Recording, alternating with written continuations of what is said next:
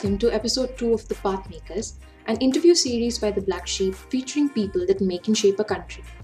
In today's very exciting episode on policy, I'm joined by Hussain Nadim, Executive Director, Islamabad Policy Research Institute, IPRI, and founder of the G5 Internet Observatory. Hussain and I talk about policy making in Pakistan, his work at IPRI, a government-affiliated think tank in Pakistan that he has turned around as one of the most prominent think tanks in the world. We also discuss Pakistan's first national security policy, the fallacy of a South Asia expert, radicalization and fake news. Hussain Nadim graduated in international relations from George Washington University. He was a Commonwealth Scholar at University of Cambridge, after which he pursued his PhD from the University of Sydney. He has worked with institutes like the US Institute of Peace and the Wilson Center in America and in the Planning Commission in Pakistan. He was also featured in the Forbes 30 Under 30 list in 2016. Am I right about all of these qualifications that I listed? Yeah, now that you say it, yes. it's been some time, but yeah, you're accurate. So what I'm curious to know, and I'm sure you get this question a lot, is after this stellar mix of academics and work, why IPRI? I'm curious to know why Hussain Nadim didn't consider joining politics or become an activist or continue as an academician. What prompted you to take on the reformation for a public sector government affiliated think tank like IPRI and wanting to turn it around?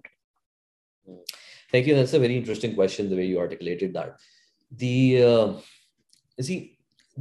generation which I come from in Pakistan, we are a very unique generation of people. I was born in 87, and it was just about the time when Afghanistan war was ending, the Cold War was ending, and this new era of the 90s was starting off, the end of the Cold War and all of that. But while it was the end of the Cold War for the rest of the world and the US and the European countries that were celebrating the demise of the Soviet Union, for countries like Pakistan, Afghanistan, and other places, it was the birth of a new era where there was a lot of leftover, spillover effects of the Afghan war.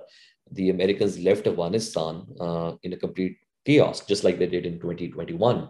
Back then, it was exactly the same way. There was a spillover. In fact, Pakistan kept asking that you need to focus on the development, you need to focus on the peace, because there are problems in Afghanistan. There was a civil war emerging, and the Americans basically said that we're done with this region. We don't care. You handle it. It was not only that they left Pakistan to handle the problems, they also sanctioned Pakistan. So we moved from the friendliest of the countries for the US to the most sanctioned countries, which is the result what we saw, the rise of Taliban and all. And I think a lot of my friends in India don't understand this fact that why Pakistan continues to support Taliban or why it continues to tolerate it is because the spillover effect on Pakistan is real. The continuing civil war in Afghanistan doesn't really help Pakistan. The other countries in the region and far away I cannot understand the fact that once the civil war broke out, Pakistan was hosting over 4 million refugees at a time when Pakistan's economy was crumbling and at a time when Pakistan's economy was basically under sanctions.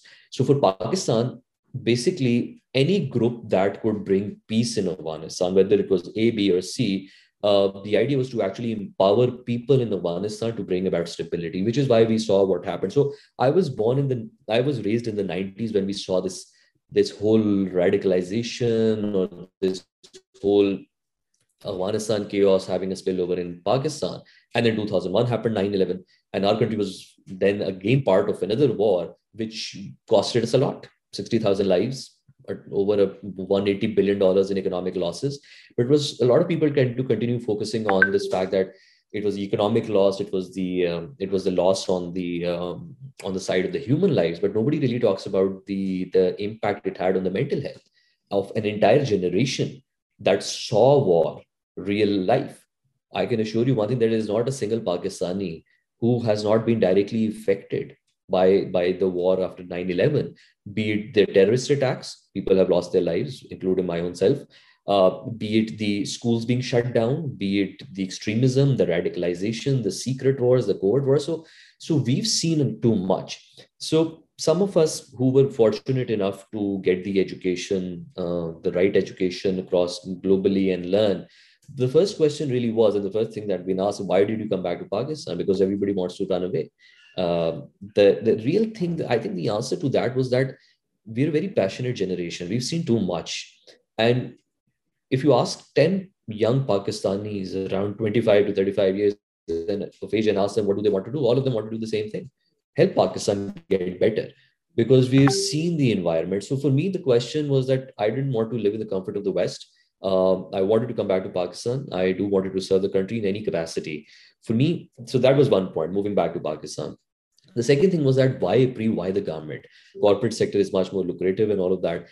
I also think that if I was, God willingly, somehow afforded a good education, a good opportunity, and all, I owed it to the people. I owed it to my country to actually be there to do something. Even a tiniest of the change in the setup would have really made an impact, even a new idea or anything. So that was something very important to me. And I believe that you mentioned about why didn't I choose activism or academia. I did start off in academia while I was working parallel in politics and government. It was really about the intensity of the impact. I thought that academic exercise in Pakistan was good, yet it was very much disconnected from the reality of the policy, reality of the people on ground. There was a big disconnect. So the impact level in the classroom was fine, 100 or 200 students a year. You could guide them in the right direction, and then you're creating a capacity. But one small project at the government level had an impact which was millions of people. At the Planning Commission, I did a lot of projects for the youth development, a lot of projects for peace and development, and I saw the impact that you can have inside of the system. So, in a way, I consider myself as an activist within the system, because I do believe that you can bring about drastic level of changes by working in the system.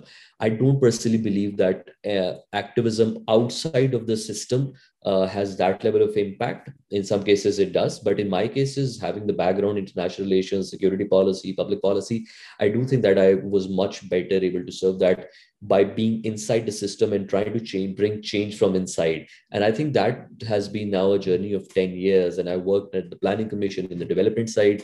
I worked over here at TIPRI, which comes under the Prime Minister's Office National Security Division. So I've worked on the national security side, on Afghanistan and other places. And I do think that just by being a voice in the system is itself very, very impactful. And I look forward to working in the system. So Hussain, how do you maintain a sort of non-partisanship, even though it comes under the National Security Division? How do you establish that non-partisanship, and how do you contribute to the dialogue that's happening in the government? How do you influence the policy making agenda? Like, I'm genuinely curious to know, even as a policy maker and a advocacy professional from India, I'd really like to know the process. Is there a model that IPRI has perfected now? How do you bring in important issues to the table and push the government to work on them? Thanks. So when I was planning to undertake reforms of this organization, IPRI Islamabad Policy Research Institute, the idea was, how do we basically pick up a traditional think tank which publishes very traditional type of research, 50, 60 pages of papers sent into the government and expecting people to read. The truth is that in the world of digital, where there is so much influx of information, nobody really has time to read this. Usually people like Prime Minister, the National Security Advisors, and then the ministers, they really don't have time. So my question really was that, how do we sell our ideas? Because as a think tank, our core goal is ideas. And which is one of the reasons why I believe that being at the think tank is probably much better than being at an academia, being an activist, or being a full-time bureaucrat in the government. Because by being in a government think tank, I have one leg inside of the system, and yet the other leg is outside of the system for me to be able to provide input, which is not really based on government's narratives, but I could challenge the government's narrative. So it allowed me that leverage and that sort of distance from the government to be able to then have my own thinking process. So the question that you've asked is essentially, how do you contribute? So for me, the question was, how do we make the research useful? How do we reform the research? So instead of like publishing 50-page paper, what we did was we converted those 50 pages papers into an infograph form, which could be read very easily, which was policy digestible. The other thing we did was policy briefs. So we, instead of like, you could have a 50 pages or 100-page report or whatever, but it had to be basically packaged in a 2-page or 3-page policy briefs with actionable matrix that you have to do this, this, and this. So it started off with the diagnosis of the problem, giving you the data, and then ending up with basic solutions to the issues.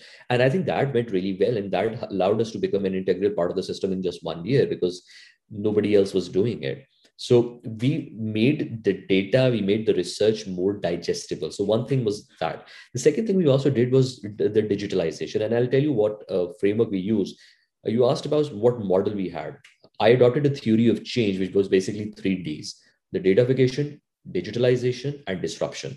Under the disruption, what we did was that we brought in a lot of young people. 65% of Pakistan is under the age of 30. Our average, the median age in Pakistan is 22. In India, it's 28. In Pakistan, it's 22, which basically means that we have 140 million Pakistanis. 14 crore. It's larger than the population of Europe. So the problem was that despite the fact that we have such a youth population, they didn't have any representation in the government. They didn't have any voice. The government is still being run and functioned just like in India by post-retired officials from the eras of the dinosaurs.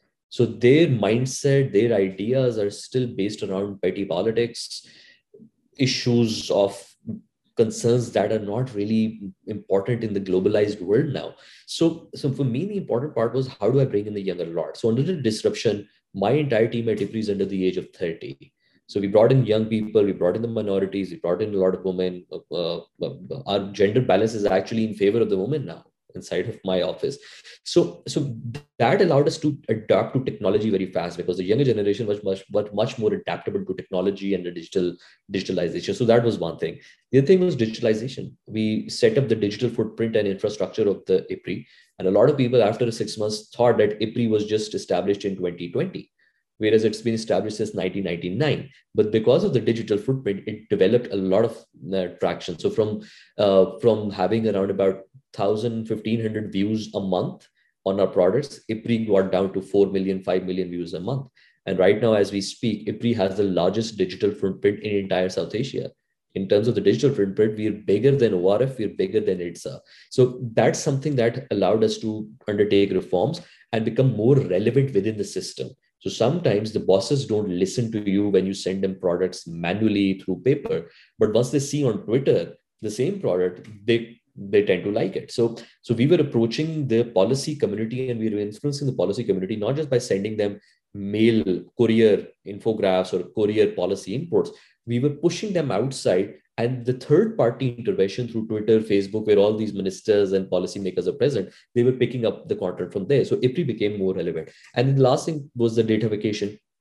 One thing that I do, my role is I do data for national security.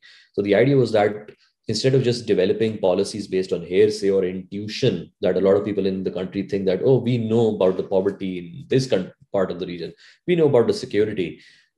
I started asking the important questions. Okay, sure, you know, but what is the evidence? So what we did was that we started doing data for all the policy that we are doing on the national security side. And that was one of the most important projects that I've done. And that worked really, really well.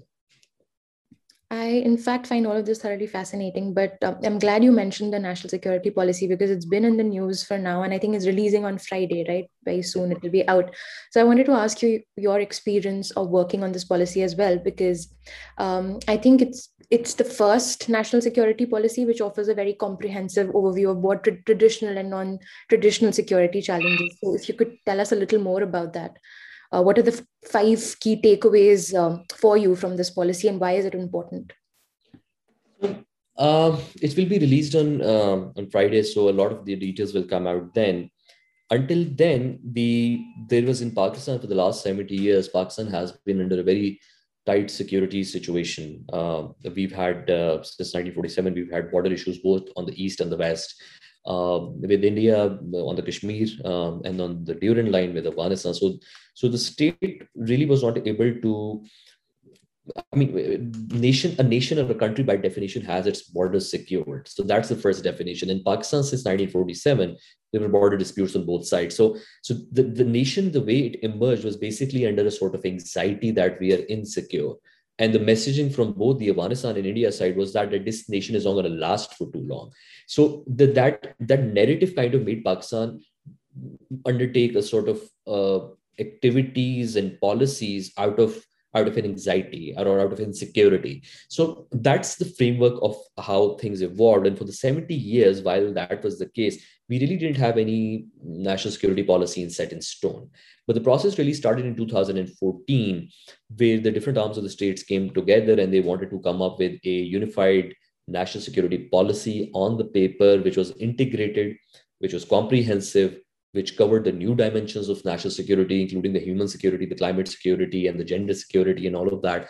So that was basically the need for that. So a lot of core departments of national security had a lot of hurdles, came up with a national security vision and a policy, which is going to be launched in which is going to be launched in next few days. And the core of that is basically we're labeling it as a people-centric national security policy, where we are putting humans first, people first. The idea of that is basically moving from the state level national security to the human security angle of things. Part of the reason why we're doing that is because in the globalized world where we're living, the power, the devolution has actually occurred in a way where it's about the people now. It's more not about the state, the nations, the institutions, but we want to prioritize people for whom the state and the institutions are supposed to serve. So otherwise, the problem with post-colonial states like Pakistan and India and elsewhere is that states become too big, and that the states become less about the welfare of the people, and the states continue to protect themselves. The institutions are so large and oversized institutions that continue to just survive because they need to survive on their own. So the element of the people and why the people are important goes out. That's one of the problems with the post-colonial states. So we want to change that in many ways by putting the people first as a policy, and then developing a national security policy around that. So the climate security policy is really about how we can help people mitigate the crisis of the climate, be it the farmers, be it people living in the northern regions, be it people what happened in Murray recently. So it's the people first. So the climate security is very important. The food security is very important, which is linked directly to the climate security. Then there is gender security element to it as well, where we do think that gender is not just a security issue, but it's an economic issue as well, where you can bring in bridge in the gender gap to have the economic dividends out of it. And most importantly, the tilt towards geoeconomics. Pakistan for a very long time has been speaking the language of geopolitics and geosecurity, et cetera. But really, it's about economy. There is nothing underneath all the security layers. It's really the economy that we're speaking. So I think the new security policy you'll see is a lot more about how Pakistan is regionally interconnected, the regional connectivity, the national security issues, how we're going to continue to have more integrated policies across these different dimensions, including the maritime security. What do you think are the top challenges with policy making in Pakistan today? And how does IPRI aim to resolve those going forward? All right, thanks. There is no one policy making in Pakistan. Different institutions have different mechanisms of policy. The financial, the economic policies have very different sets of challenges. The security side where I work has very different set of challenges. The development side has a different set of challenges. But the overarching theme I personally think is essentially one, the policy making, the process of policy making, I feel, is one very much archaic. It's done exactly in the same way that the British were doing policy making in this country, from a very, very disconnected way from the people, the public. So without understanding the changing nature of the society, the changing nature and the needs of the people. So there's a big disconnect in the policy in that side. That way the policy making is benefiting a very few super elite in the country, not the people at large. So that is one big challenge, where the disconnect between the people, the policy makers and the consumers of the policy is there. So one. The second part is the policy making without any evidence or data.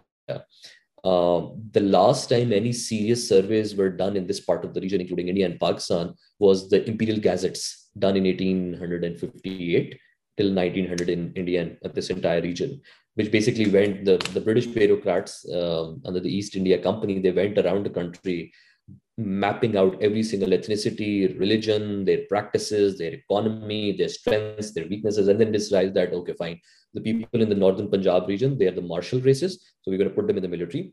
The people in this Gujarat region are very good with the numbers, so let's put them in the finance side of things. The people on these areas are much better in terms of the agriculture, so let's give them the land. So the whole this region, what we call India, Pakistan, the South Asia subcontinent, is essentially it's an image of what the British wanted in the region.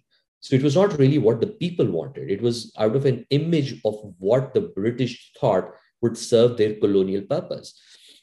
So the problem really remains that in countries like Pakistan, specifically India as well, the British left, but the imagery still continues. That image, we continue to look ourselves in the image of the Western countries, specifically the British Empire. And we may have decolonized ourselves in terms of the influence or the power. More so India, Pakistan still has not done in terms of the influence. But yet the colonization of mind still continues. We're still very much colonized in that way, where our practices, our institutions are still very much prone to developing policy from a perspective of the Raj, the British Raj. And I think that continues to be very much present in Pakistan. I'm not sure about India. I do think India has similar issues, but in Pakistan, it is very much there. So the disconnect is there. The elite structures are there. The disconnect, the lack of data, which we never really revamped, which we never really did the service. So that is still there.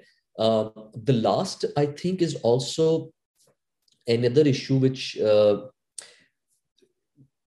even if we put the other two things on the back foot, there is then a particular issue of, because policy making process requires both the assessments, etc., the design, and then I do think there's also an issue of the implementation of the policy in Pakistan, because we get a lot of great policies. If you go to planning commission, you'll have one of the best set of policies out there.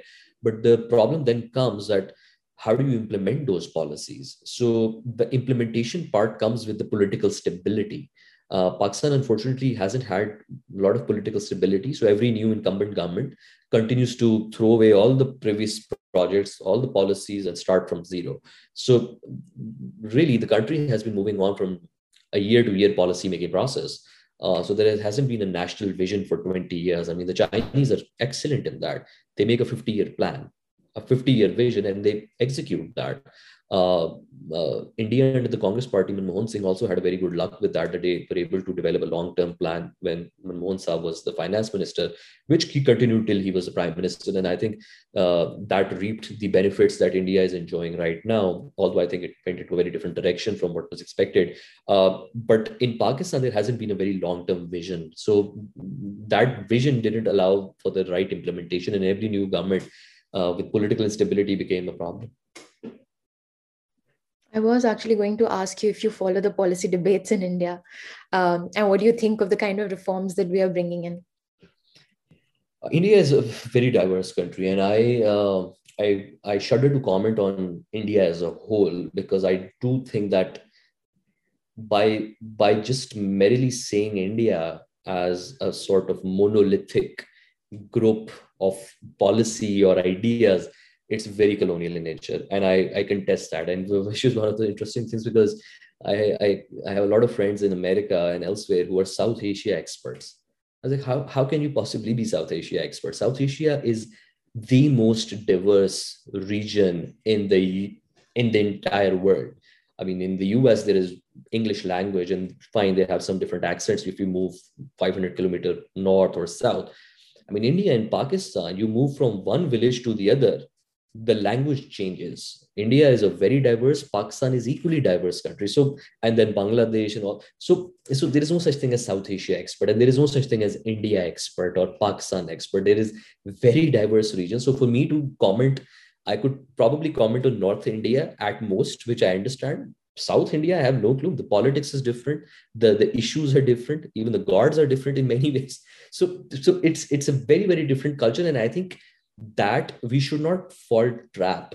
I'm sorry, the conversation is going in a different direction, but I want to say, put it out on the surface that we should not fall for the trappings of the Western colonial mindset of treating India as an entity you can be expert over. Just because you understand Delhi does not mean you understand uh, Kannada or something. So that one thing I wanted to lay out. Now, the surface level, let's talk about the government politics, the BJP and all. The conversation right now on the economic policy, look, is there is no one conversation. That's the biggest problem. While there is a predominant conversation which is regarding the reforms and how things are going to move ahead with the global power competition rising between China and the US, being with this block or that block or the neutrality, while that is there, I do think there are competing voices on where they would want to take India. Now, again, I'm not an India expert. I look at India from a very national security lens.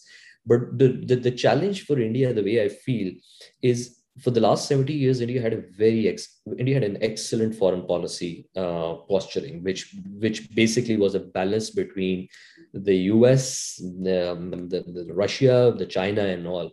I do think in the BJP's time that balance kind of tilted a little bit. It got shaken a little bit, which was very un-Indian like. India has never been that been in one camp, but I think there was a sort of optics at the optics level, at the projection level. India was very much aligning towards a particular Western camp, which was very dangerous. And then things happening with China were not really helpful either. Uh, then there are other issues that we continue to see from India. The news right now, and we did an analysis of this in the New York Times. We took up the last few years of New York Times sentiment analysis on India, and they from 2008 to 2014 they were much more about economy, the rising India, the technology, and all. 2014 onwards, and in the current government, it's a lot about now beef with violence, the attacks on Christians and the Muslims and all. So the narrative is kind of like becoming in a very different direction, which for somebody from Pakistan, we've seen all of this happening to us in the 80s. So this is not new for us. And when we see what's happening in India right now on that level, not the place where India should be going, and not going to help at all. We've seen it, we've faced it, and it does not end well for anyone. So these are the two things that I can comment on. On specific economic policies, I'm not the expert on the Indian economy or what they're trying to do right now, but I do think that the issues that are coming out of India at the moment are worrying, and I do think that the people of India are much better positioned to judge what's going on. You're listening to The Pathmakers, an interview series by the Black Sheep featuring people that make and shape a country. You have been very vocal on Twitter about the kind of reforms that Pakistan needs, or the kind of direction that policymaking needs to head in Pakistan. And I find it very interesting that there was this tweet that you had put out where you said the 4 things that we need definitely is: 1, change in the HR rules and policy, open the doors for lateral hiring, and bring in younger, talented people under 10 years of experience on leadership roles. So when you say things like this, clubbed with digitization and clubbed with a more evidence-based policy research, do you not face a bureaucratic backlash? I'm very curious to know, because the bureaucracy again is steeped in a very colonial mindset, and they prefer the status quo over any kind of radical change. So when you talk about things like this, what is the kind of reaction you get? I've worked in the government for almost like 10 years now, and I'm on very good terms with most of the bureaucrats and people in the system. They understand my viewpoint. I push these points. All of what I say on Twitter, by the way, I say it on their faces as well. I do understand. I do think they understand it as well. There is a recognition as well. Yet the system is larger than any one bureaucrat or 2 bureaucrats or 4 bureaucrats. So it's really the rules of the business in the system that needs to be changed. And there is definitely an urge within the system. So a lot of times people tend to see bureaucrats and then tend to think that, oh, these are the mother of all evils, and these are the things that are continue to rot in the country. I don't see it as that. In Pakistan, I've seen finest diplomats. I've seen in Pakistan finest bureaucrats. When it comes to working, they know how to. They have 101 tricks up their sleeves to get a job done, and yet there are over 100 tricks they have to not get the work done. So I feel they're very competent people. They're very, very solid people. Yet. Uh, it's not their personal fault.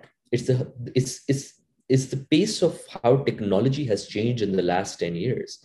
I went to college in 2005 and 6. There was no WhatsApp back then. I still had to use calling card to call back home from the US. So from that, 5 years later, there was WhatsApp. Later, there was video chat and all of that. So we've transformed very, very quickly. And the way we're transforming, I mean, I got out of school around 12 years back.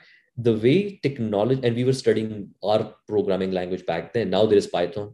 And then now even Python is becoming redundant. So my point to you is basically that the technology is changing very fast. And while the technology is changing so fast, it is rendering irrelevant a lot of existing structures, institutions, and skill set. So my personal issue with the bureaucrats in the system is that the system is now not uh, good enough. It's not prepared to deal the challenges of a technology-driven, digitalized economy and a digitalized world. So either you go for a lateral hiring, or you try to bring in positions, or you try to bring in a younger lot through fellowships, leaderships, and other roles that can actually complement the traditional with the digital. Unless and until we don't do that, we're going to continue to remain in a century which is unfortunately gone. So, and which went away in a very quick time. So a lot of people in the system, they've not even recognized how redundant and how irrelevant they've become. So my purpose of my tweets is really to just tease them into thinking a little bit more. They don't mind it personally. Before we move on to the next segment on radicalization and fake news, I want to quickly ask you, what is your vision of a perfect Pakistan? Where do you want to see Pakistan in the next 10 years, 20 years? That's a very interesting question. I've given so many interviews. Nobody asked me this before, but and I this is one thing I think a lot about, because I do have a vision for Pakistan. One, of course, I do have a vision for the region as well, because I do feel that we're integrated, we're interconnected. So you can't have a Pakistan under chaos, Pakistan under instability, while India is going to continue to rise. That's never going to happen. It's impossible. The similar thing with Afghanistan. You can't have Afghanistan under humanitarian crisis and suffering while Pakistan or India is going to grow. It's not going to happen. We'll be too integrated in our language, in our ethnicity, in our feelings, in a lot of our history as well. So I think that's an interconnection. My vision for Pakistan is very, very simple. I first and foremost, it's less about the borders. It's more about the people. I don't think the borders are basically imaginary boundaries which are good, but they're there for your comfort and security and safety. But what is really about the country is people. People make up the country. So I have a vision for Pakistanis, and I want to see Pakistanis. And I do feel that this part of the region where we live, India and Pakistan, and I talk both of them because essentially I have a lot of friends over the other side of the border, and I know how they feel, and I know my people as well. Despite of the worst that we've gone through in the last 20, 40 years, despite of the economic collapses, the issues, the radicalization, the terrorism, whatever label that's been put on us, I do believe that Pakistanis are one of the most charitable people. I have seen poorest of poorest people in this country, given the amount of charity that is unbelievable. I have seen the poorest of the poorest people in this country being hospitable to guests, taking care of their parents, taking care of the families, taking care of the villages. So I have a very strong belief that the people of this country, Pakistan, are genuinely nice, good, faithful people. So that's one very important point. Now, what do I want to do? What I want and what my vision for them is that I want Pakistanis to be groomed and trained enough to be part of the larger debate. And the reason I say is that because I was very fortunate to have a very globalized exposure. I lived in Toronto for 2 years, 4 years in the US, 3 years in UK, and then 4 years in Australia, and I've traveled a lot. We're living in a society and a time in our universal history, which is one of the most exciting times. We have developed CRISPR, the gene editing technologies. We have sent missions to Mars. We've sent Hubble to even deeper in the space. We have developed artificial intelligence technologies, which we has shaken up the entire idea of where we come from, and if we can create intelligence. So we are part of the world where, if you imagine 100 years back, nobody could have even thought about all of this, let alone flying aeroplanes. Nobody could have even thought about technologies that can send letters into seconds on the other part of the world. So we're living in a very, very interesting and a beautiful world, which is driven by technology, which is driven by data, which is driven by new ideas, and anything is possible. Literally, you can be anything in this world. So what my vision for Pakistan is that the people of Pakistan are trained and groomed enough to become part of this larger debate on how do you send a human beyond? How do you teleport goods? How do you develop scientific inquiry? How do you join the spiritualism with science? And how do you become even better? I mean, because I think there are areas of science that are there, but there are areas of science that are missing right now that are not being discovered. The science inside of us, we've not even discovered 40% of our brain.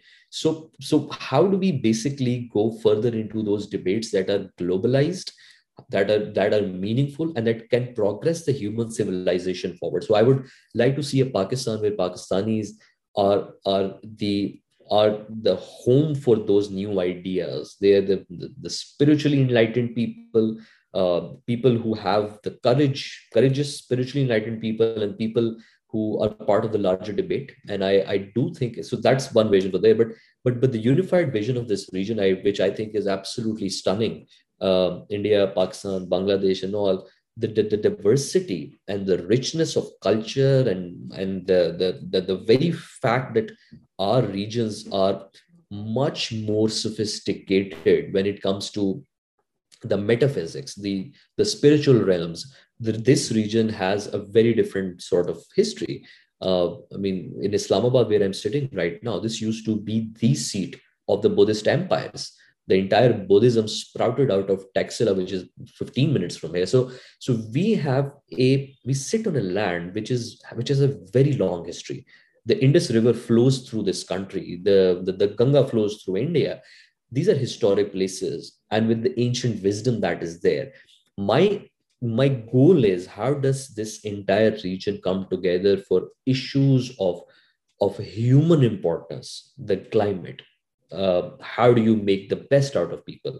How do you bring together people to solve the larger puzzles? And if that is there, I do think that this vision, this entire region, I mean, forget about the US, forget about China.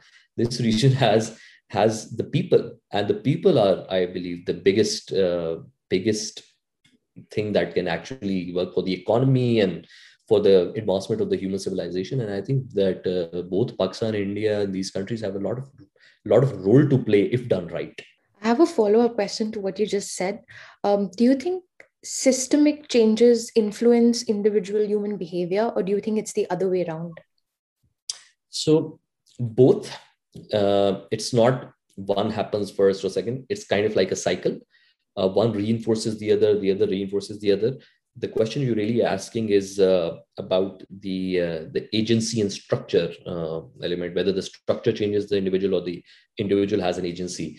Uh, the answer to that is very simple. The environment in which an individual plays, that environment is very important. Yet the individual in itself is an environment that creates a field of energy and an environment around itself. So there is no binary. It's not, I'm not separate from the environment or the structure from where I live.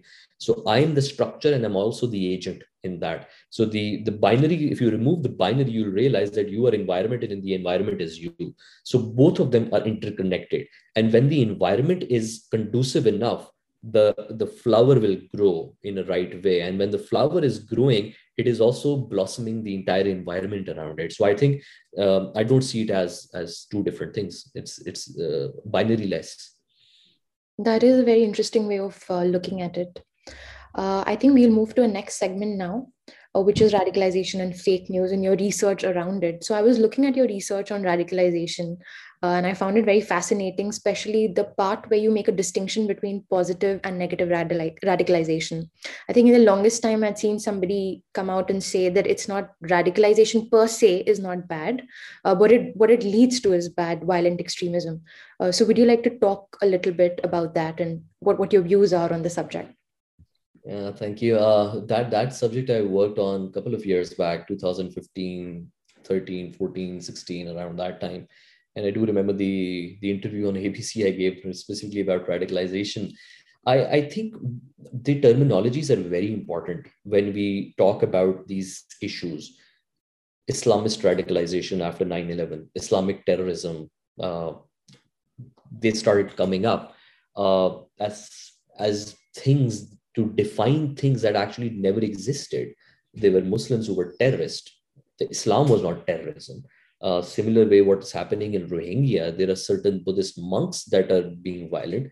The Buddhism is not violent, or Buddhism is not. So these terminologies are very important, and it's very unfortunate how the media, the think tanks, the supposed academia continues to use terminologies on the other countries, specifically our region. They continue to paint, treat, and talk about our region in a way which is very demeaning, which is very reductionist. So it's like I said, saying that I'm an India expert is ridiculous. I mean, really, it's one should be shameful to call himself an India expert given the diversity, even a Pakistan expert. So the terminologies are very important. Now, why do I say terminologies are important? Because once we connotate certain things with and associate with a particular impact, you kind of frame a discussion. And then from the discussion, because powerful discourses and powerful discussions create powerful realities. And when you create powerful discussions around particular terminologies, using terminologies, the reality starts shaping with that. I'll tell you what. You start 9/11 happened. Nobody knew who those guys were, where they came from, etc. and all. And you started calling an entire religion as a terrorist producing religion, and then you started taking things out of context from Quran and started giving it as an evidence. And then you started associating terrorism with a bearded person and a particular region and with a particular passport. Next thing you know, an entire nation for 20 years is being blamed for terrorism. Next thing you know, an entire community of people with the beards were being targeted for being, I mean, remember in the New York, even Sikh community people were being targeted as Muslims because they had beard. So this type of the reductionist neo-colonial languages creates a lot of problem, which is one of the reasons when I talked about radicalization, I said this one thing, that radicalization itself is neither good nor bad.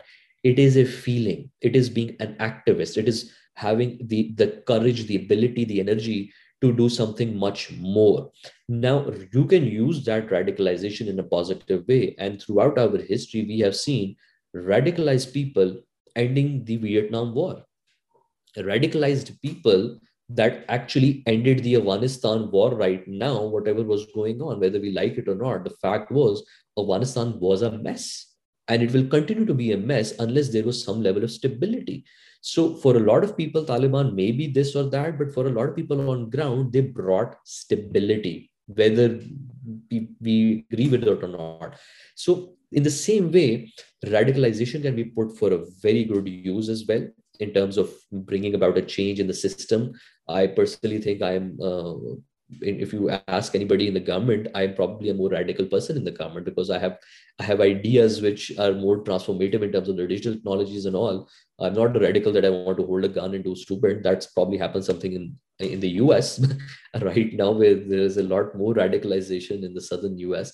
But it's how you use that radicalization. But if you're going to continue to use radicalization as a term, pejorative term, which we should be going, which we should be discouraging, then you're basically stopping the the avenue of change, because young kids with young blood, they're much more eager to bring about a change. And if you're going to continue to label their activism as a radicalism, which the Western countries have done for a very long time, whenever there was an opposition to their wars, the people who were doing the opposition were considered the radicalists, the godless communist, and what type of words did they use, the anarchists and all of that. So I do think that we should be very careful in using these terminologies, specifically when it comes to communities, religion, ethnicities, and all of that. We shouldn't throw flying terms like, oh, the radicalized communities and all of that. I find interesting is how radicalization in this instance also gets linked a lot with identities. And it's sort of an offshoot of how you identify and the kind of associations that you create socially as well. Moving on, I'd definitely like to learn more about the G5 Internet Observatory from you. What prompted you to start it, the kind of work it does, and how it contributes to this entire narrative around fake news. So G5 Internet Observatory is born out of an innovative idea we wanted to do, because we realized that the traditional level of research is good, but the way the internet has grown as a parallel universe, there was no research on how the internet and social media is changing the human behavior and the social life. So the online, I remember back few years back, 5 years back or 10 years back, people thought that, oh, something that happens online is remains online. No, that happened on the social media. That's not the case anymore. In the last 2 to 3 years, we've noticed that the online world and the offline world are interconnected now. So what happens in the offline world has an impact on the conversation on the online world. And what happens on the online world, on Twitter, Facebook, and all, has a direct result on the communities. I mean, I remember how in Pakistan and in India as well, one fake news can create a havoc in the form of mobilization of mobs using circulating pictures and then going and doing vigilante behavior or whatever mob behavior that they're doing. So you've seen in India and I've seen in Pakistan and we've seen in the US as well that the online and offline are very much interconnected. The real problem was there was nobody studying this new parallel universe that we've created. So the G5 Internet Observatory came out of that pressing need on how do we start doing research on this digital space where there are hundreds and millions of people saying a lot of things on a daily basis. And we wanted to see how they evolve over time, how digital media, how the usage of phone is basically shaping your identity, shaping your behavior, shaping your mentality, shaping your human interactions and all of that. So it came really out of that. And then we started digging deeper into that. We realized there were this area required a new set of rules, the new set of security mindset, because anybody sitting anywhere in the world could run artificial trends in any other country and make and using fake accounts, bot accounts, they could just create a reality of a country which doesn't exist. I remember in last year we unearthed a few accounts running from our neighboring country India, exploiting a particular sectarian issue in Pakistan, the Sunni and Shia. So there were accounts that were posing as Sunni, and there were accounts that were posing as Shia, and they were constantly cursing each other out. So 5 accounts here, 5 accounts there, being run from one of the cities in India. They were able to create a very big storm in Pakistan. So, and I'm sure from our side that has happened on the other side of the border as well. But these are some dangerous issues that are not without their consequences. So how do you basically study these things? How do you look at those networks? How do you reduce that? So our goal was really to monitor, do research, and then focus on how can we create a resilience in the people to be able to spot fake news or to be able to not act on fake news or not spread fake news in the same way. So these are real challenges that we are facing in the country, not just in Pakistan but elsewhere around the world as well. There was an issue of the EU disinformation lab as well. I'm sure you came across that as well. For 15 years, the Indian government was running a very malicious fake propaganda. It's happening all over the world and all over the country. So we need to create new social contracts. We need to create new social mechanisms and education to stop people from becoming the consumers of fake news and the producers of fake news. Hussain, as a concerned citizen, how do I spot or identify fake news? If I come across something, how do I determine do they have any certain characteristics that help me spot a fake news item? I think the most important thing in determining a fake news is essentially the source of the fake news. So look at what accounts are sharing it. If those accounts are recently made, if those accounts have a very obvious digital footprint which is anonymous, so one should, that raises an alarm bell. But the recent concern that we've had is not only the fact that there are troll farms, bot armies running it. What if the genuine media houses are running fake news? What if the government ministers are running fake news? What if the parliamentarians are running fake news? So I think for individuals, the real issue becomes, one, who's sharing it? Second, what is being shared? Third, is the data in that content correct or not? Can you recheck the data or not? Fourth, is it being a targeted, specific, propaganda laden? If those two, three, four different indicators work, then you know that the source is compromised, the source is doubtful. Then you know that the data, that the content being shared is violent in nature, or is it not violent in nature, whatever. Then third is based on the data. If that data is flimsy, is it being sourced or not? And the last thing is basically to look out what type of target, where is it targeted. So if it is targeted to a particular minority community, then you automatically know it's there, the likelihood of it being fake is rather high. If it's being sourced out of Arnab Goswami, then you probably know that it's more likely to be not true. So it's really the people, the platforms, and all of that that can, I think, easily identify. The thing is that the extreme fake news are easy to pick, which is around about 10-15%. The bigger problem is the gray area of fake news, where is really we don't have the definition constitute fake news, a disinformation, a misinformation, or an opinion. So if somebody got, I mean, in Pakistan, we usually laugh at this one thing, that anybody who runs into an accident, anybody who gets picked up, the first blame is on the ISI. And everybody starts saying that's the ISI because, I mean, you can just say it and get away with it because not like they're going to respond to it.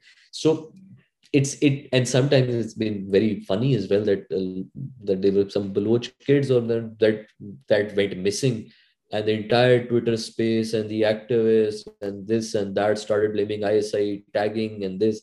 There was a whole movement. 15 hours later, the kids returned and said that we were actually off for a vacation. We were in the mountains. So they came back and they clarified, but for 15 hours, a national institution was humiliated for somebody who went off the grid. So how do you basically balance these two things? It's a big question, and I think it requires a strategy right at the very school level. You need to train kids at the school level on the social media ethics, on the safe usage of social media, and how to avoid becoming part of the fake news cycle, which is very obvious. And I think the best prominent case of that was the Afghanistan war. There were a lot of Indian channels that were actually sharing video games and all of that, demonstrating that Pakistan was flying F-16s over Afghanistan. So a lot of these things are there, and then it's funny at the same time, but it can be dangerous as well. Do you think fake news as a phenomenon is geographically limited? Is it peculiar to the region, to our region, or does it happen in the West too, but there are different ways in which it molds itself and you can't really identify it as fake news then? The thing is that fake news is not new. It's been present since the dawn of news. News and fake news came together. It's the only difference over here right now are two things. One, the new mediums, the technologies have changed so much that it has allowed the producer of fake news to work at a very fast pace. I'll give you an example. In the 90s, when I was growing up, till 1999 and 2000, there was only one state-run broadcaster in Pakistan, PTV. 9 p.m. news bulletin. After that, end of story. There was nothing else. The newspapers were limited. So few newspapers were into fake news publication, but their circulation was barely 5,000 and 10,000. Then came the 2000s, General Musharraf's era liberalization. And what happened was from one state-run broadcaster to 150 private broadcasters. So a lot of news people came, and that became the narrative from the state went to the private sector. 2010 onwards, right now we have over 140 million social media users, individual broadcasters. So in 10, 15 years, from one state-run broadcaster to 150 private-run broadcasters to 100 plus million individual broadcasters. So the narrative of the state has moved, the state's monopoly on narrative has moved from itself to the private to the individual. And when that happens, the vacuum creates. State is not the only actor now creating the national narrative or a national story. It's the individuals. A kid, 16-year-old, sitting in the bedroom and tweeting about how the army chief or the prime minister should run the country, he has a voice. I mean, you can't do anything about it, and you shouldn't. But the very fact is that the rules of the business have changed, which is why it requires us to be more innovative in our approach in the governance. And that's what exactly I've been trying to do in terms of the reforms agenda, that you need to see the context of the society where we live and what are the triggers of that. And once you have understood that, then you start undertaking reforms to be able to then do governance in a digital age, which we are not doing at the moment. I think I'd like to end with this question in terms of how do you counter fake news, specifically if it comes emanating from the state? And also, are there any model laws or are there any examples that help us counter fake news? I think it's very, very hard in a politicized, deeply polarized environment to tackle fake news, even if it's emanating from the government. We look at the example of the US, there is so much depolarization in the US right now.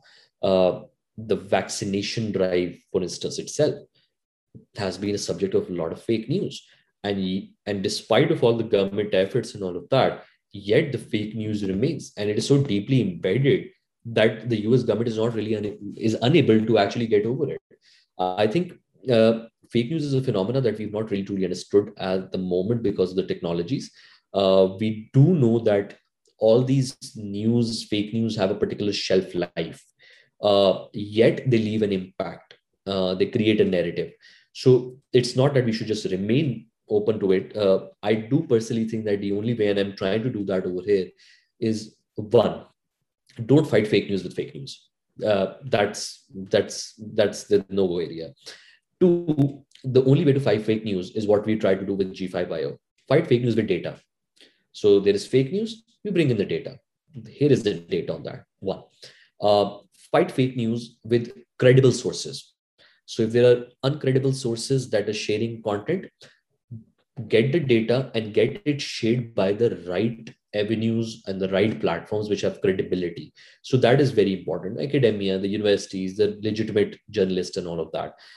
And the last thing I think is very important, that you need a renewed social digital contract,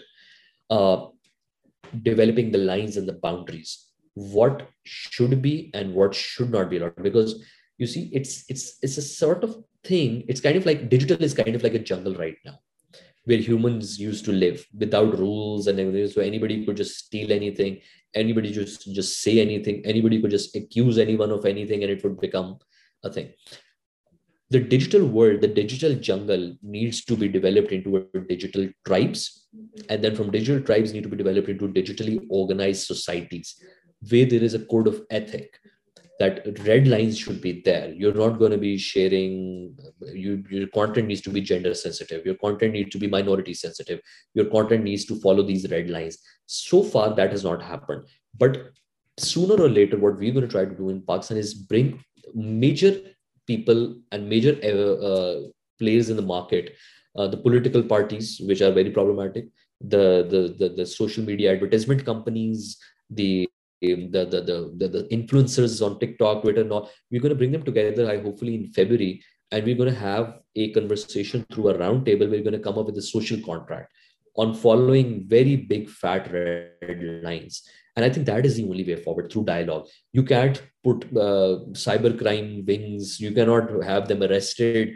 You can't have that. That's a thing that will never stop. The more regulated you make it, the more law enforcement issue you make it, the worse it is going to get. So I think it's more of an issue of how you solve it through through outside of the legal, outside of this framework, to bring people together through awareness campaigns and through social media budgets and all of that. And I think that's the only way.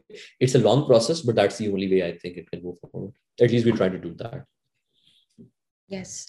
We are nearing the end of our podcast now. I would love to know if you have any parting thoughts, any things that you hoped you would be asked questions around but weren't. So yeah, any parting message or thoughts?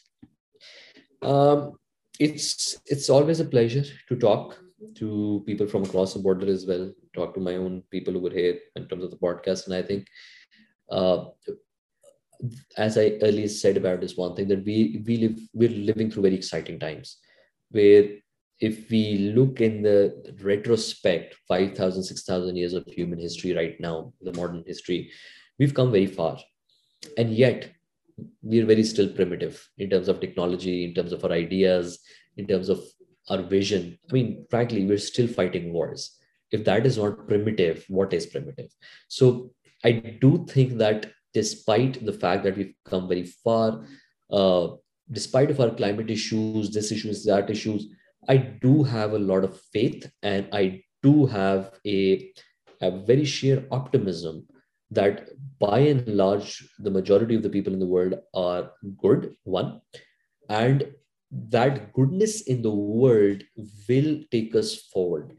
The only way where we can really truly accomplish it is if we take a step above intellectually and spiritually, to be able to really understand that we are all so deeply interconnected, uh, beyond our nationality, the passports and all. We're really, really interconnected. And how as individuals we can solve some of the most beautiful puzzles that the world has given to us, how we can cross the thresholds that 100 years back or 10 years back we thought was impossible. So I think together as a human civilization, uh, together as India and Pakistan, together as individuals, me and you, we can be part of the conversation that can really leapfrog the civilization from the age that we are in, the age of possibilities, to the age of actualization. And I think that's my larger vision. That's my parting note, because I do think that the potential that is there right now, and the way future is going to evolve in the next 15, 20, 30 years, with the genome editing, with the CRISPR technologies, with the deep space exploration, uh, we may look back and we realize that what the hell were we thinking back then. So I do think that all of us, specifically our part of the country, region, I feel deeply connected to both India and Pakistan, and both people from India and Pakistan. And I do feel that there is a need for us to solve the larger problems together as a unified force, as a unified intellectual and a spiritual force. And I think if that we're able to accomplish that, this region will become the intellectual hub, or the hub of change, could be the hub of change for the next 40, 50 years.